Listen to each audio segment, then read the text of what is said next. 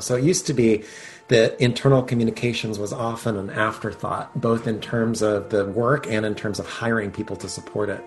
And when you think about it done really well, I think it's like the thing that now every communications professional and every senior executive is like focused on more than ever, because it's really all about how do you make sure that the employees at the company, the organization, have the information that they need to be able to do their jobs, particularly during times of change, and how do they feel like they're a part of the organization and the culture.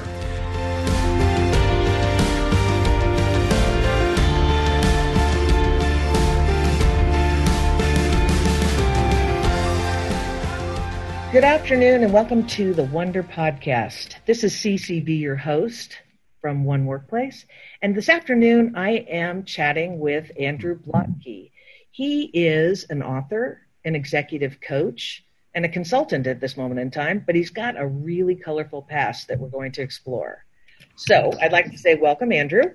I'm grateful to be here. That's fantastic. So let's start with, I want to start with your book, and I'm going to put it into the context of something that we've been talking about.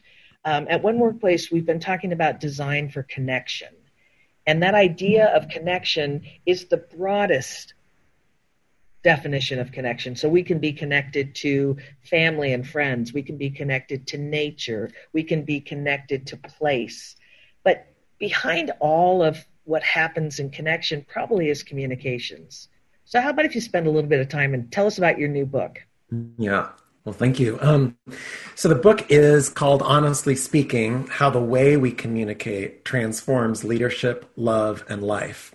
And it speaks to exactly this concept of connection, which is, if you think about the very root of the word communication, and if you actually think about what it means to communicate, and if you think about what sort of separates humans from other species in terms of our ability to create connection or to communicate, it really is all about connection.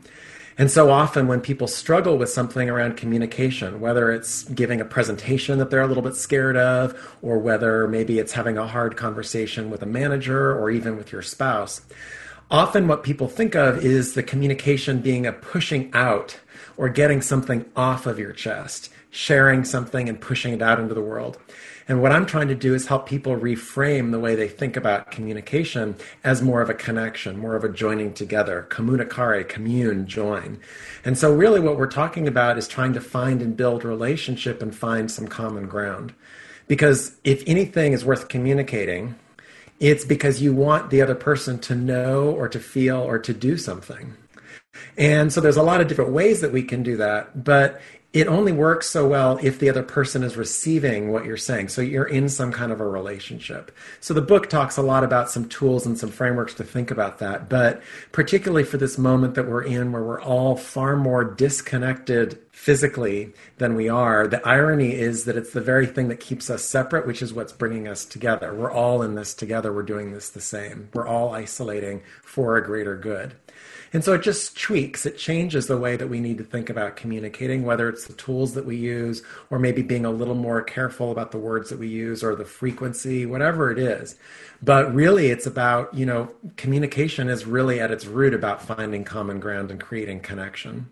It's so interesting that you talk about that understanding we're all in this together. I was listening to a webinar this morning that was talking about resilience and the nature of where we are today. And it was encouraging leaders to understand that what is happening right now is this bleeding between life and work and the context of today.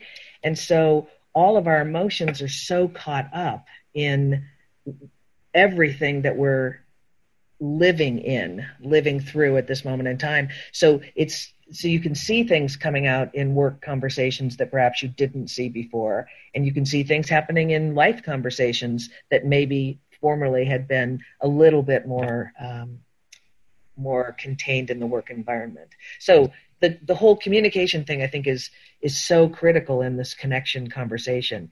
And I also appreciated in your book all of those tips that you had in suggestions of ways to think about communicating, which introduced a lot of mindfulness. Yeah. I'd love you to spend a little bit of time talking about that. Yeah, well, I think one of the main takeaways from the book is how you communicate at work fundamentally shouldn't be any different than how you communicate in your personal life. And it shouldn't be actually that different than how you communicate online versus in person too. And so this idea that we're sort of have a separate work persona and a separate personal life persona is sort of really been abandoned in a lot of ways. And I think that the last month in particular, with people working from home much more, we've seen that accelerate and we've seen that change a lot. And so one of the things that's happened in the last month is sort of all of these older ideas that we had about how you have to act or be perceived in a workplace is very different. Just like we're re-examining questions around how often do you have to be in an office? What does it mean to co-work, work virtually? A lot of those older ideas rooted in bias and change and you sort of keeping your authentic self only, cordoned off to one area of your life. And so one of the things that I talk about in the book, you could call it mindfulness, you could call it self-reflection, self-awareness, is a lot of times if you're having a hard time communicating about something, or if something feels emotionally challenging, it is generally hard because of your own emotional self and your own emotional work. So for example, if you and I are having a conversation and I have to give you some feedback that might be a little bit constructive or hard to hear, I'm having a hard time sharing it with you because I'm having to manage my own emotional reaction to how I might make you feel. So it isn't necessarily just that the news is bad or that the news might be constructive or hard, but I need to almost get out of my own way about how I might be feeling about making you feel, if that makes sense. So a lot of times we'll again focus on the other person. But one of the powers of self-reflection, basic self-reflection, and there's a bunch of exercises in the book that are super easy to do, is meant to help carve new grooves in the gears of how your brain works so that you just get more comfortable and it becomes more habituated to just sort of kind of notice, okay, this is hard. Why is this hard?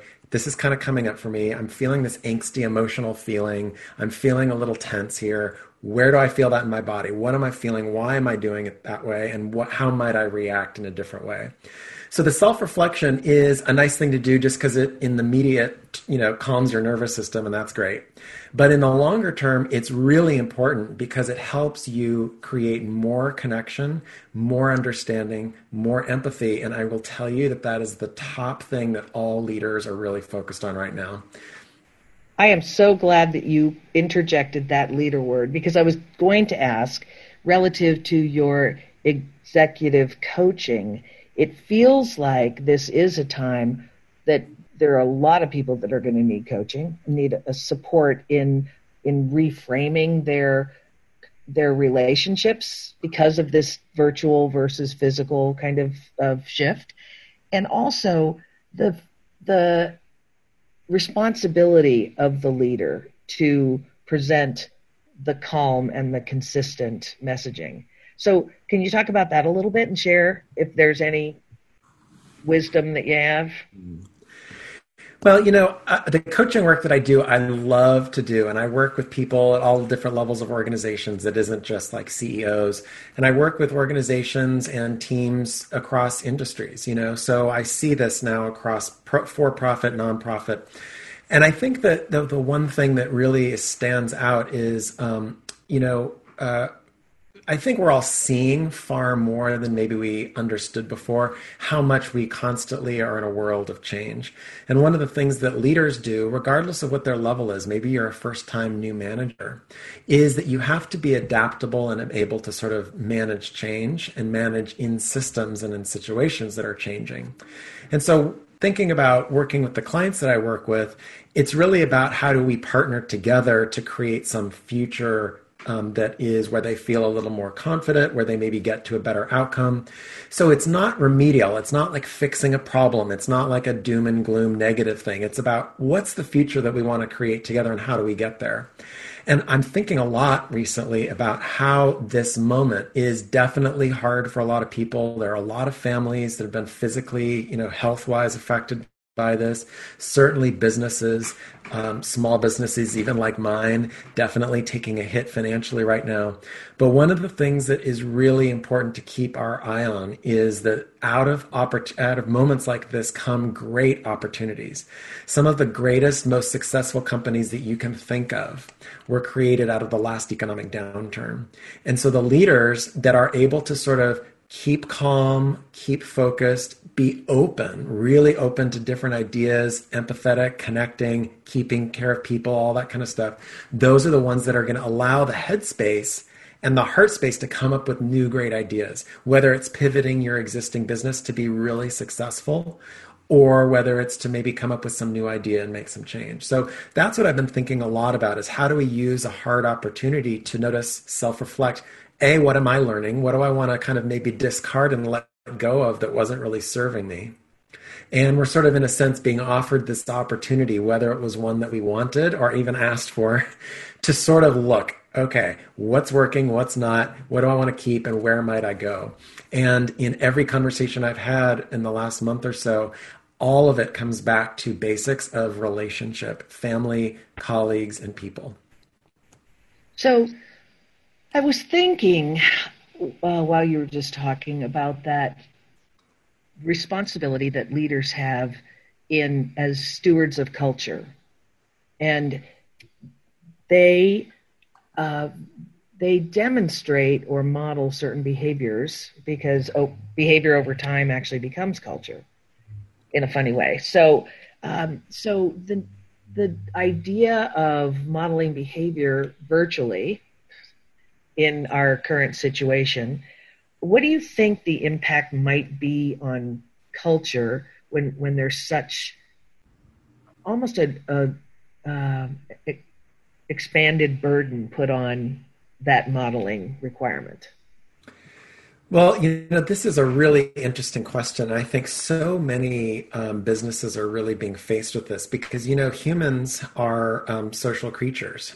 Even if you are an introverted person, people, we humans crave and thrive on connection. I mean, there's been all sorts of studies that have been done long before this crisis about people who live alone, who are more lonely, isolated, whatever. The people who are generally connected to others through friends, family, get out of the house, they're less prone to depression. Their health is overall, their life expectancy is longer. So I think that we start from that point. And, one of the things, we met years ago at the Culture Conference, this whole conference of people really focused on this exact issue. And it was really about how do you bring people together in new and interesting ways. And what I've seen is a couple of things. One is people are really trying to find new and creative ways of bringing people together, even if it's virtually. Less for a particular business purpose and solving a particular problem in the immediate, which is often what we think of as like Zoom teleconference meetings, is usually to reach a particular outcome and check off a box off of your list to do. And more an opportunity to bring people together. So one of the things that I've been playing with a little bit is offering these sort of resilience coaching retreats. And they're literally like done virtually for 30 to 45 minutes for existing cohorts of teams. And the whole purpose is for people to come together, to connect, to be together, to just share what their experiences are, to keep as much of that human connection without a particular agenda. And then we sort of share what's working, what are some resilience tips that we can share, what are some themes that emerge. Maybe there's a thought, people could journal on, or a poem that gets shared. But really it's an opportunity to share and then to reflect back what are the themes. And there's just a fair amount of benefit that comes in this connection. So I think that there is no substitute for in-person connection. I think that that's something that many of us are missing and craving, even if you're somewhat introverted like I am. This is hard. As part of what I do on the side is I teach yoga, and I'm now teaching all my classes virtually, and I don't have students in front of me that I can see and respond to. And so we're trying to build community and bring people together as much as we can. People are just having to get really creative. On the culture side specifically, though, to your question, I do think that this is really why it's so important that companies, organizations, whatever, have clearly articulated values and mission statements. Because if you rely on the values that you have articulated It's something that everyone can find in common, and it generally drives some sense of behavior around what you want. And a lot of those behaviors should be done differently, but depending on the context, but they're still the same. So it's even more important for leaders to really lean into that and to really make sure that people are reminded, how is this Zoom teleconference that all 50 of us are on different than it would be at a different company? What are the sort of ways that we use the Zoom technology to do little things like check-ins or things that we're grateful for? And the last thing I'll just say on this, it is so important for managers and leaders, especially right now, to be doing positive recognition, looking for opportunities to call out positive wins. Everybody needs them. We all need everything that we can to make sure that we feel like we're part of a team. I was going to give you a little plug for some of the consulting that you did with us around helping to make our values more explicit, because we as an organization had spent years saying them out loud, knowing that we lived them. But with so many new people joining the organization, it became so much more critical to really have those flagstones, those called out values, so that everyone could look at them and understand. And the way that we described them, they were action oriented as opposed to just a word. So we look like it was behavioral. We celebrate these types of activities. And the next step of that was creating awards. So quarterly we give out the Bravo Awards, which each of the 6 values, there is an award given to an employee who has demonstrated, and the story about how they demonstrated this value, all those stories are just heartwarming and totally support in our entire staff's minds what it is that we're moving towards. So that's extremely helpful, and I completely agree. So another question about culture and communications. And I know from another one of your past lives when you were with a very large tech organization that you may or may not name, you did lots and lots of internal communications. And how about if you speak to the need for, you just started addressing it with the level of constancy that is required today, but what other tips might you have for communicating internally within organizations right now? Mm-hmm. Yeah, this is so important. In fact, I just wrote an article on this because I was sort of noticing how many people that I'm talking to and just organizations are focused on this right now. So it used to be that internal communications was often an afterthought, both in terms of the work and in terms of hiring people to support it. And when you think about it done really well, I think it's like the thing that now every communications professional and every senior executive is like focused on more than ever, because it's really all about how do you make sure that the employees at the company, in the organization, have the information that they need to be able to do their jobs, particularly during times of change, and how do they feel like they're a part of the organization and the culture. So right now, when there's a great sense of insecurity and instability, people need to hear more than they did before, that they are cared for, that they are meant to be here, that their contributions matter, and being very clear about what information do we have? How are we making decisions? If a lot of organizations are having to lay people off and make different decisions around deploying teams on different, priorities, a lot of priorities are shifting.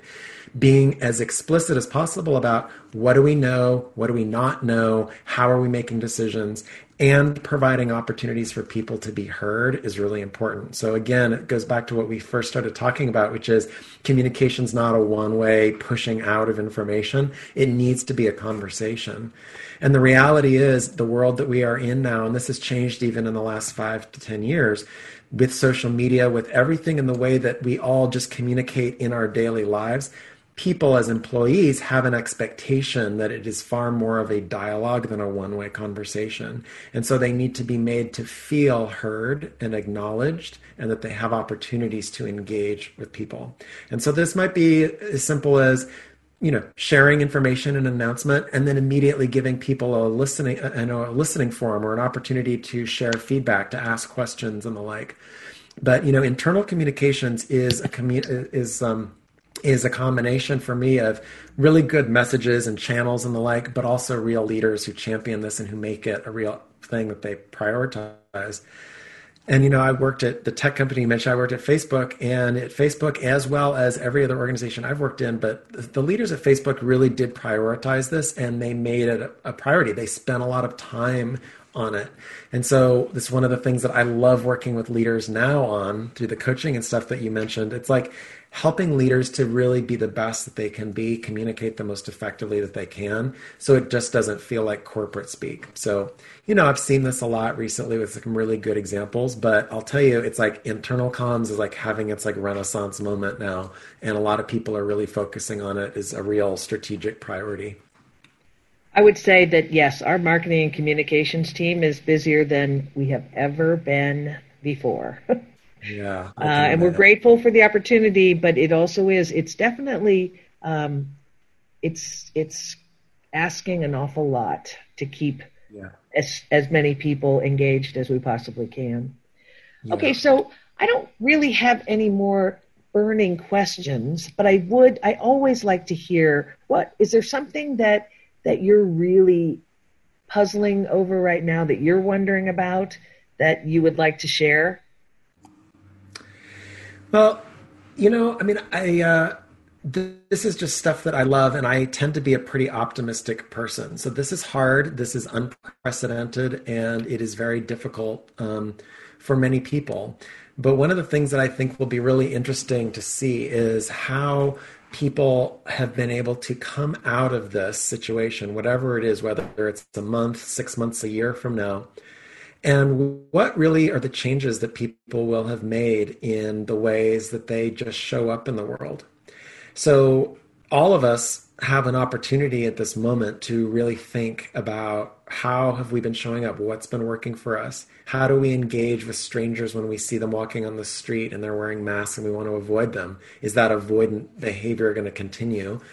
When people are talking far more about traveling less, spending less time commuting, having far more time at home, maybe spending more time with their family, with their friends, reaching out to friends that maybe they hadn't talked to for a long time, but now they've got time and they're doing it. What are the things that are going to change that people want to keep? And how might that change the way that we show up at work?